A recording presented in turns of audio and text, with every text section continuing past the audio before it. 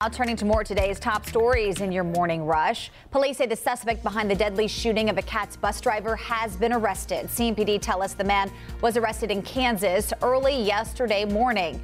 He's now waiting to be extradited to North Carolina. Police say he's accused of shooting and killing Cats bus driver Ethan Rivera last month in Uptown. Good morning, I'm Tradisha Woodard. The CDC is now offering a color-coded map with community levels to help guide local officials on mask policies. This is different from COVID transmission maps. Community levels are determined by the number of factors, including hospital capacity. Mecklenburg County is showing medium community levels, which means people who are at high risk should continue to mask up.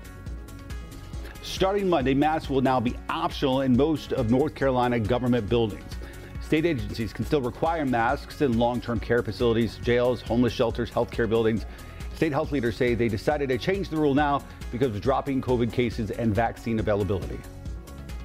I'm Bree Jackson in Washington, where President Biden delivered his first State of the Union address. The president started his speech talking about the crisis in Ukraine, but much of his address was focused on domestic issues, including investing in child care and getting high prices under control. Governor Cooper making another push for Medicaid expansion. State leaders presented information to a House Senate committee yesterday to study expansion.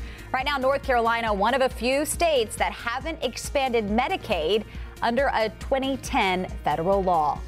And that's it for your Morning Rush.